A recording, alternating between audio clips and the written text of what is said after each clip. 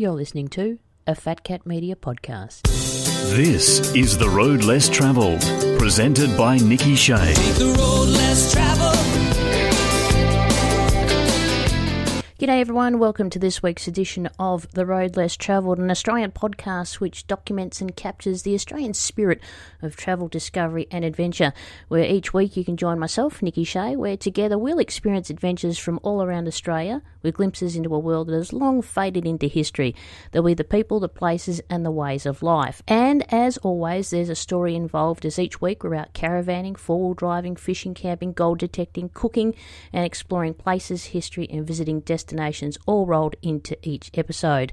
If you've got something that we should feature, review, discover or explore, please drop us a line. You can do that by visiting our website, which is fatcatmedia.com.au, dropping me an email, which is fatcat@iinet.net.au, SMS or phone 0427528467, 8467, and follow us, of course, on Instagram and Facebook and on YouTube as well. Just simply search for the Road Less Travelled podcast with me, Nikki Shea. Welcome along to this week's edition of the podcast. So this week on the show, we are travelling back into Western Australia, and in particular I guess we could call it Golden Triangle of Western Australia, we'll call it on the western tip of the Golden Triangle, the Southern Cross in WA. It's 371 k's east of the capital of Perth on the Great Eastern Highway, and was founded by gold prospectors in 1888, gazetted a town in 1890. It is the major town and administrative centre of the Shire of Yilgarn, and the Southern Cross town is one of many towns that run along the Goldfields Water Supply Scheme pipeline from Mundaring to Kalgoorlie, engineered by C.Y. O'Connor, and as a consequence it is an important location on the Golden Pipeline Heritage Trail. Now, a succession of gold rushes in the Yilgarn region near Southern Cross in 1887. There was Coolgardie in 1892 and at Kalgoorlie in 1893, which caused an absolute population explosion in what is barren and dry desert centre of Western Australia. It is named after the Southern Cross constellation, and the town's streets are all named after constellations and stars as well. And the surrounding area now produces wheat and other cereal crops. And the town, as I said, it was named after the famous Australian, or the Southern Hemisphere constellation. The Southern Cross was named after the stars that guided the early prospectors to their gold find. It is surrounded by some of the largest farms in the state of WA and stands at the western gateway to the world's largest and healthiest temperate woodland, which is the Great Western Woodlands. And make sure, if you are out this way, to make a detour and a stop to admire some of the best spring wildflower shows on earth, and you can immerse yourself in colourful gold rush history, which is what we're doing today. A convenient halfway house on the Great Eastern Highway and the Golden Pipeline Heritage Trail that runs between Kalgoorlie and Perth. Southern Cross is about a 4.5-hour drive east of Perth and 2.5 hours, 3 hours drive west of Kalgoorlie. As I said, it sits in the centre of the Yilgarn Shire, Yilgarn meaning white stone or quartz in the local Indigenous language. Southern Cross too is also home, well it was at one point home, and it is still home to one of the largest motocross events on the calendar, and at one stage it was the richest motocross event in Australia at the King of the Cross motocross event there. The area is spectacularly beautiful in spring, with wildflowers carpeting the surrounding outback plains and the Great Western Woodland, which is a 160,000 square kilometre temperate woodland that has great significance in the world's ecology, on a par with Africa's Serengeti and South America's Amazon. So there you can take a scenic woodland drive, pick from the locals' favourite picnic spots, which is at Belladee Rock, Frog Rock, Carolee Dam or Hunt Soak. We can head up to the Wimmera Hill lookout for a panoramic view of the town and surrounding farmland, salt lakes and gold mines there.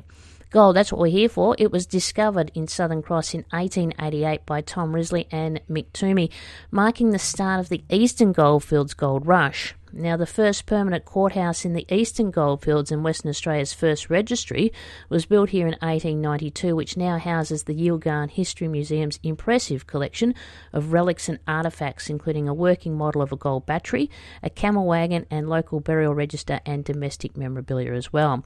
You can stay a while to soak up more of its rich heritage with a night or two at the town's country pubs, originally built in 1892, and there are more rooms and self-contained options available at the local motel, as well as a caravan caravan park there too at Southern Cross. Now, before going prospecting anywhere in Australia, but in particular this week we're talking, of course, of Southern Cross in WA, for prospecting and fossicking information, make sure that you head to the Government of West Australia's Department of Mines, Industry Regulation and Safety website. And of course, there is a significant difference between prospecting and fossicking in Western Australia. The terms prospecting and fossicking are interchangeably used when searching for minerals. However, the term fossicking has a specific definition in the Mining Act of 1978. Fossicking refers to the collection of mineral samples or specimens other than gold or diamonds for the purpose of mineral collection and other hobby interests. The term prospecting includes the search for all minerals, including the use of metal detectors. Both prospecting and fossicking in WA requires a miner's right, and you can purchase one of those, and then you can prospect on Crown land, which includes pastoral leases. However, when fossicking on Crown land or conservation land, holders need prior written consent from the land occupiers, and prospecting or fossicking on mining tenements can only be carried out with the consent from mining tenement holders and cannot be carried out on reserved land except where the purpose is a common mining or public utility. So make sure you jump online, and that website is dmp.wa.gov.au,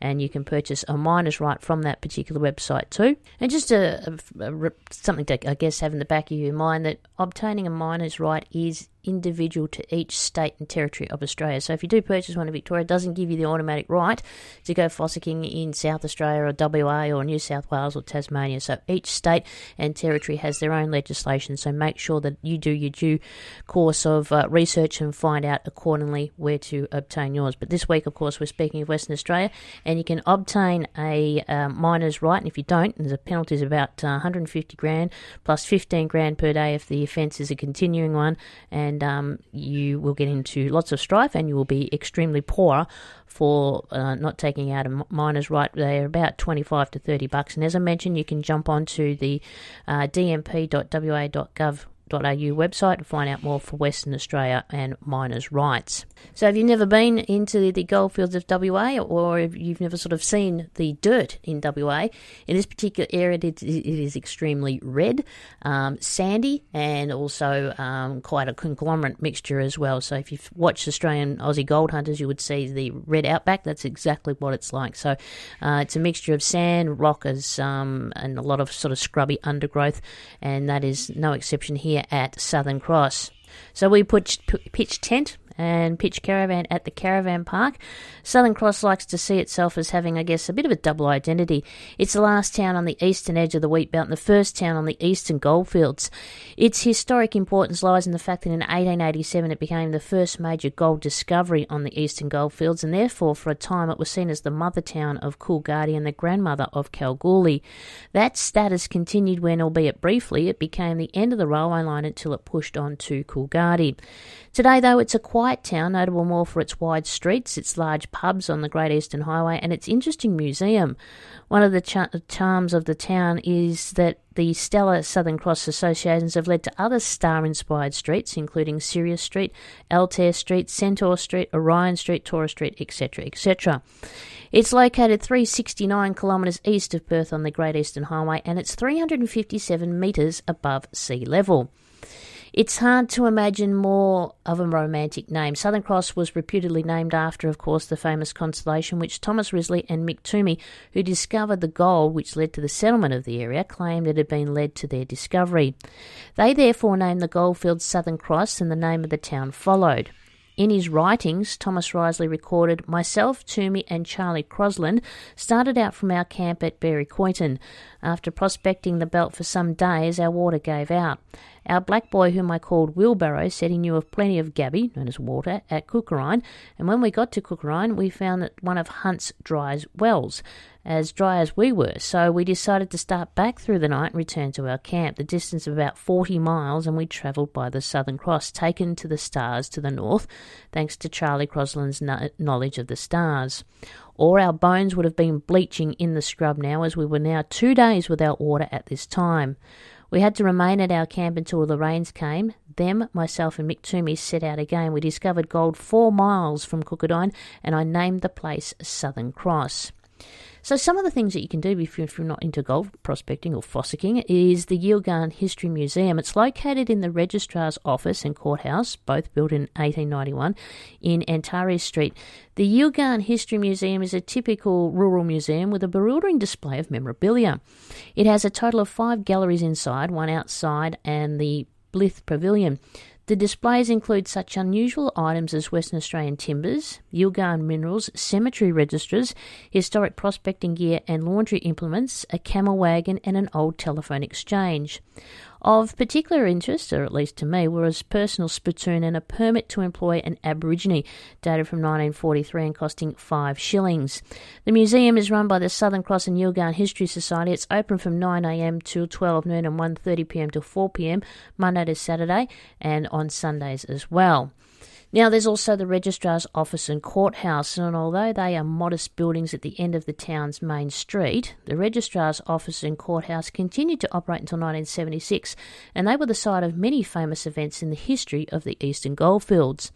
It was in this building that Paddy Hannon, who is the man responsible for finding the Golden Mile upon which Kalgoorlie's fortune is based, he took out his miner's right, and it was in this same building that Arthur Bailey came to register the claim which subsequently became the rich goldfields at Coolgardie. This was also the location of the first claim on the Lake Dundas or the Norseman goldfields too. For a number of years, the Southern Cross Courthouse and the Registrar Office were the heart of the Eastern Goldfields. Here too is part of the, the Golden Pipeline Heritage Trail. It's the number 6 pump station. You'll have to go back to episode 17 of Series 2 where we discovered and had a chat with regarding C.Y. O'Connor and his contribution to Fremantle and, of course, the Golden Pipeline from Mundaring out to Coolgardie. The number 6 pump station is characterised by a massive tall steel chimney, and it's located at Gooley, which is 11 kilometres east of Southern Cross via, of course, the Great Eastern Highway. If you look carefully, it is possible to see the remnants of the buildings occupied by the small community who operated the pump station after it was installed. There's also evidence of a tennis court and a children's playground. It too is one of a series of the 8 pump stations used to carry water from Mundaring to Kalgoorlie on the C.Y. O'Connor pipeline. Listed by the National Estate, the number 6 pump station was originally fueled by coal, but this was replaced by wood, and in 1969 by electricity. The advent of electricity meant that it was capable of pumping 120 million litres per day. The Old Pioneer Cemetery is located off the Great Eastern Highway at the eastern end of Southern Cross. That's been redeveloped by the Southern Cross Historical Society as a pioneer memorial. It was used briefly from 1891 to 1898, and only 256 people are buried in the cemetery. A staggering 94 were buried in 1895. The high incidence of typhoid is recalled on the headstones of many of the miners of that particular year. And of course, you can't go to the goldfields area of Southern Cross without tripping over a gold mine. Fraser's Mine, upon which the town of Southern Cross was created, is located over the hill behind the Palace Hotel. Hugh Fraser was an experienced prospector. He pegged out the most important gold lode near the town, and it was Fraser's Mine which drove the town's prosperity. The old head frames are still on the site, and nearby a modern open-cut mine is still exploiting the quartz and greenstone fault, which Fraser himself identified as being rich in gold. He unfortunately died penniless, and the town mayor paid £20 to have him buried as a citizen rather than a pauper. Today there's a monument that you'll find on Wimmera Hill, and the view across the open-cut mine from the Marvel Lock Road is a reminder that there's still plenty of payable gold in the district. Other attractions in the area, you can see the wildflowers in spring. The granite discovery, there's a detailed brochure at the museum which finds tours around the countryside south of Southern Cross, visiting, exploring some of the oldest rock formations in the world, including Strawberry Rocks, Frog Rock, Maureen Rock, Mount Hampton Rock, etc., etc. And of course, 7 k's north of Southern Cross is Hunt's Soak. It's one of the daisy chains of wells and soaks which provided reliable water for a route across Western Australia until C.Y. O'Connor's pipeline was completed. Now, many will ask, ask, is there still gold in the goldfields of Western Australia? There is, of course. There is massive amounts of gold exploration going on, and there is huge amounts of gold prospecting going on through the major mining companies around Marvelock, around Southern Cross as well, and other areas in sort of that eastern part of the goldfields of Western Australia. So there is plenty of mine activity around. For us, we were looking to strike it rich, prospecting for gold, or if you, like us, are interested in learning the history of one of the eastern goldfields' first mining leases, we headed out to Golden Valley, which is half an hour's drive north of Southern Cross. It's formerly known as the settlement of Knutsford. It's well worth the journey to see the old mine shafts, a stone cottage and a plaque to commemorate Western Australia's early pioneers. As always, if you are exploring out in the goldfields, be aware because mine shafts are absolutely everywhere, and I would recommend strongly, if you do have pets with you, put them and maintain them on a lead, because many dogs, cats, whatever, have gone missing down mine shafts, and they sometimes can just be an opening in the ground. You just certainly don't see them, so make sure you keep an eye out. Golden Valley was the first official centre of the Shire of Yilgarn, interesting as it was named after the golden scrub wattle which covers the slopes of the valley, not the early finds of gold dating back to 1887. Try your hand at prospecting or just take in the outback scenery and gain a greater appreciation of Western Australia's gold rush heritage. We spent ages out there, and we picked up some great little finds. You can take the Bitumen Road to Bullfinch, 36 k's. You turn right at a T-junction of the Bullfinch, Muckenboard and Mount Jackson roads. You pass Radio Mine on the left, then 12 k's to Golden Valley. It's all signposted. You continue to Windmills, which is 15 k's on the right, and then 1 k to the plaque that I mentioned. The road direct heads at Windmills to an old stone house, the battery and machinery. It is not an all-weather road, so make sure if you're going when it's raining, be aware that the roads out there can be absolutely treacherous. And make sure that, again, that you have your miners right with you to do some prospecting. We did plenty of detecting, came over some great little finds as well. Not all gold, but some bits of memorabilia, a couple of pennies, and some other coins as well. We'll take a break here on the Road Less Travelled podcast. When we come back, we'll talk more about Southern Cross in Western Australia. The Road Less Travelled podcast is a proudly Australian, fiercely independent podcast, hosted and produced by me, Nikki Shea, for Fat Cat Media. We receive no corporate payments, which means we rely on self-sufficient financial support. If you can and are able to, we would love you to support us via Patreon. Listen to the Road Less Travelled podcast on Google Podcasts, Spotify, Apple Podcasts and iHeartRadio. Welcome back to the Road Less Travel podcast. You're listening on Spotify, Apple Podcasts, Google Podcasts and iHeartRadio. My name is Nikki Shea. Welcome back to this week's edition where we're talking about Southern Cross in Western Australia. And it's a long way from towns and it's best done in the cooler months, driving safely on gravel roads and be prepared for remote areas, taking water and mention where you are going in this particular area. On Sunday the 27th of August 1944, one of the most dramatic events to involve members of the 15th Battalion took place in the far eastern part of the unit's area. An RAAF Volti Vengeance dive bomber went missing on a training flight from Pearce, north of Perth. The plane had apparently become lost and run out of fuel.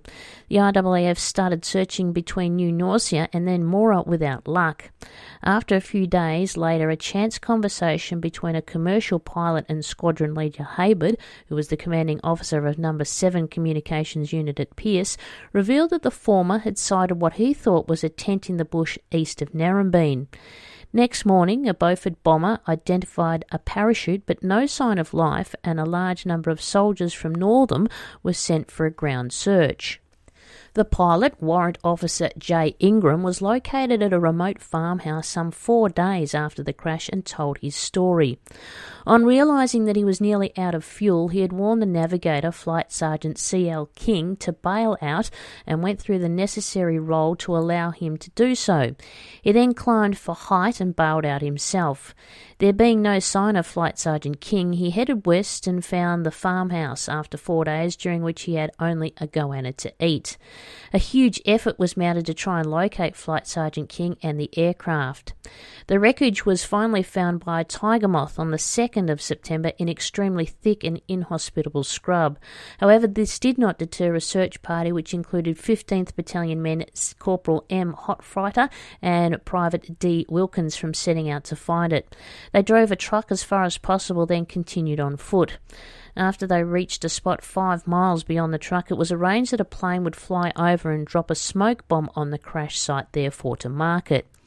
Corporal Holtfreiter fired his rifle into a tree well ahead in line with the smoke, then went forward and marked it so that one of the others could take a compass bearing. A further 13 miles into the scrub, they found the crash site. A large area had been burnt and the plane's engine was buried 10 feet in the earth and the wreckage strewn over 10 acres. There was no trace of Flight Sergeant King or his parachute. It was believed that he had been hit by the large tailplane of the Vengeance as he bailed out. After the war, his father travelled from the eastern states and enlisted the help of Hotfreiter to make another search for his lost son, but to no avail. Now, if you want further information, it is available to read at the Southern Cross Historical Museum in Southern Cross. Here you will actually find the relics of the plane crash. There's a plaque in respect to pilot and navigator, and there's also directions from Southern Cross where you pass the Palace Hotel on the Marvel Lock Road. At 11.5 k's on the left is the remains of a concrete well and the camel paddocks used by the early camel teamsters during the early days. There's a large salmon gum tree which marks the spot of the bottom of the crest, and on both sides of the road at the top of the crest are good shows of wildflowers during the season. 3 kilometres further along is the Gathera School site dated 1929 to 1944. You then continue on for 5.8 k's to the junction of Bitumen and Gravel Road, which is Cockatoo Road. You take the Gravel Road and continue for another 14 k's. The road junction is signposted to the Hayden Maureen Rock, and directly alongside the signpost on the right is the track into Cockatoo Tank. There's a slight detour, but certainly a very nice picnic area and waterhole there too. Back on the road, you take the road to Hayden for 3.4 k's to crossroads marked at Parker Range Road and turn right on the Emu Fence Road, Hayden. It's a further 53 kilometres along to a signpost which marks the crash site at 5 kilometres. Now, the Vultee Vengeance was a single-engine light attack bomber who was developed as a private venture and was sold in the middle and the late 1930s in what was then considered large numbers to countries such as Brazil, China, Turkey and Russia. The plane was a fairly large mid-wing monoplane of all-metal construction. It had hydraulically operated air brakes on the wings for control in the dive and hydraulically retracted tail wheel type landing gear. The power plant comprised of a 1700 horsepower Wright GR2600A5 Cyclone 14 twin-row radial engine. The plane was operated with great success in Burma during World War II. In England, it was feared that it would be an easy target for high-performance enemy fighters. Australia, though, purchased a number of these planes for use with the RAAF, and there are only 2 surviving Vultee Vengeance worldwide, and both of those are in Australia. Now, it was a Type 2-seater dive bomber, and the maximum speed was 279 miles per hour at 13,000 feet. Cruising speed was about 230 miles per hour. And she was quite a big plane, 48 feet in dimension. The length was 39 feet in length, height was 15 feet, and the wing area was 332 square feet. It had 6 12.7 millimetre or 50-inch caliber machine guns, plus up to 2,000 pound or 907 kilo of bombs, and operated in Brazil, the RAAF, the RAF, and the United States Air Force too. If you want some more information, there's a book which is called Vengeance of the Outback, a Wartime Air Mystery of Western Australia by Charles Page. You can find that, and that's a great reference in particular to this story. 57 miles east of Narrabeen, 55 miles south of Southern Cross in Western Australia, happened on the 27th of August 1944. There were many theories surrounding the disappearance of Warrant Officer King, although one of the most believed is that on bailing out he hit, as I mentioned earlier, the tail of the aircraft and was either killed or rendered unconscious and therefore unable to open his parachute. The Court of Inquiry assumed that Warrant Officer King's parachute had not opened, and he still remains the only member of 25 Squadron listed as missing in action. The aircraft was located at 32 degrees 00 south and 119 degrees 21 east. On the 27th of August 1988, the Shire of Yilgarn erected a memorial cairn at the site of the crash, and in 2008, on the 70th anniversary of number 25 City of Perth Squadron's arrival in Western Australia, they decided that this would be an appropriate time to rededicate the crash memorial, and this rededication took place at the crash site at 1100 hours on the 16th of August 2008. Relatives of both airmen attended the ceremony. And you can explore the site. There's plenty of debris and wreckage still located all around that particular area, and as I said in the description of finding the wreckage in 1944, it was scattered over 10 acres of area, and that engine was buried in 10 feet of earth, and there's still, as I mentioned, plenty of debris that can be found. You can wander all around the site and take a moment to collect your thoughts and remember the men who went through some pretty sad times in 1944. And that just about wraps up what our tour of Southern Cross was all about. In particular, it was a good time for us to do some R&R and some prospecting, and that's what we did. If you haven't been in that particular area, if we've just driven straight through Southern Cross, there's some other places that you may choose to visit as well. And as I mentioned, when you went down to, if you do follow the track down to the Volty Vengeance Plain site, you can continue on down to Hyden, and down at Hyden is Wave Rock as well. And another good trip that you can do is starting at Broomhill, and that will take you all the way up to Coolgardie and to Norseman. And that is one trip that I really would like to do in the not too distant future, and that is the Holland Track. It's the largest cart road ever made in one stretch in Western Australia, and it is a unique route that was created by pioneers in 1893, and that was done to enable prospectors arriving at the port of Albany to shorten their trip to the goldfields by more than a fortnight. But the route was soon forgotten as prospectors used the newly built railway line to travel to the Coolgardie goldfields, and John Holland was never given any recognition or recompense for services rendered to his country after his efforts. The northeast portion was slowly reclaimed by the bush, while the southwestern section was overtaken by pastoralists and their farmlands for nearly 100 years. Then, in 1992, a small group of enthusiasts understood the importance of the Holland Track and planned to recut the track so that it wasn't forgotten forever. And in doing so, they have given us now the chance to retrace the footsteps of the important pioneer John Holland & Co. and to marvel at his incredible feat. In the opening of the route, they have now a unique four-wheel drive track that allows us, you and me, to experience the beauty of isolated camping in this long-forgotten area that still contains wonderful relics of pioneering days. The Holland Track begins in the heart of the southern wheatbelt region of WA and heads in a general sort of northeasterly direction into remote bushland and eventually meets the Great Eastern Highway at Coolgardie in the goldfields. Although much of the southern half is now incorporated into the present road system around pastoral lands, you can still find many points of interest pertaining to Holland and his party, with numerous commemorative plaques to see. There's heritage trails and signs to follow and many nice little campsites to enjoy. So on the 14th of April 1893, John Holland, Rudolph Cracker, David Cracker and John Carmody left Broomhill with 5 ponies, a light dray, a 100-gallon or 450 litres of water tank and provisions for 5 to 6 months. Their mission was to cut a track through virgin bushland from Broomhill to Coolgardie, providing a shortcut to the goldfields from the port of Albany. Using a small compass, they aimed for Narbine Rock, the goldfields' main water supply.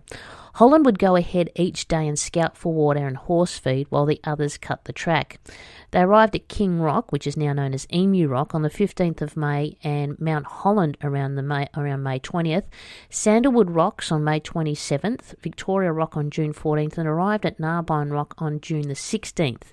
They reached Bailey's Find at Fly Flat, be careful how you say that, now Coolgardie, on June 18th, having covered nearly 330 miles or 538 kilometres in 2 months and 4 days, cutting the longest cart road ever made in one stretch in Western Australian history.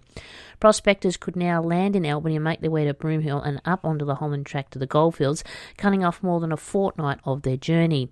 Now, around 18,000 fortune seekers used the track, and teams laden with food, general stores and mining equipment made regular use of the track until the railway from Perth created Southern Cross and then eventually Coolgardie. For nearly 100 years, the Holland Track was forgotten. The northeast portion was left to be reclaimed by the bush, while the southwestern section was overtaken by farmlands. As I mentioned, there are numerous plaques and memorials that today's travellers will find along the route to make remembrance to both John Holland's party and those that recut today's modern route for four-wheel drivers. A memorial was erected in 1956 by the Katanning Historical Society to mark the site from which Holland and his companions departed in Broomhill. There's a commemorative plaque paying tribute to the courage of these four men. That's now been placed on each of the shires through which the Holland Track passes, and numerous centenary plaques adorn the route laid down by enthusiasts in 1993. And there are plenty of maps, HEMA maps. There's actual road trips that you can do. Just start maybe if you're thinking of doing the Holland Track to get out. There's a couple of books that you can get to and trip notes that you can purchase as well. Make sure that you do that if you're going to traverse a big adventure like the Holland Track in Western Australia. Hey, that wraps up this week's edition of the Road Less Travel podcast. Hope you've enjoyed our quick little whip around of Southern Cross in Western Australia. If you've got a destination coming up or you've just finished a trip, please drop us a line and let us know. You can do that through our website, fatcatmedia.com.au. Drop us an email, fatcat@iinet.net.au, and I'd love to hear from you. Love to get your feedback too, and love to get your favourable comments. Or if you've got a complaint, please don't hesitate in sharing that with us too. Follow us on Instagram and Facebook too, and we look forward to your company very soon on the Road Less Travel. My name's Nikki Shea. You've been listening to the Road Less Travel podcast, and I hope to catch you out there very soon on the road. Take care. Talk to you next week. Bye for now. Take the road less traveled. Thanks for listening. The Road Less Travelled is presented by Nikki Shea and produced by Fat Cat Media.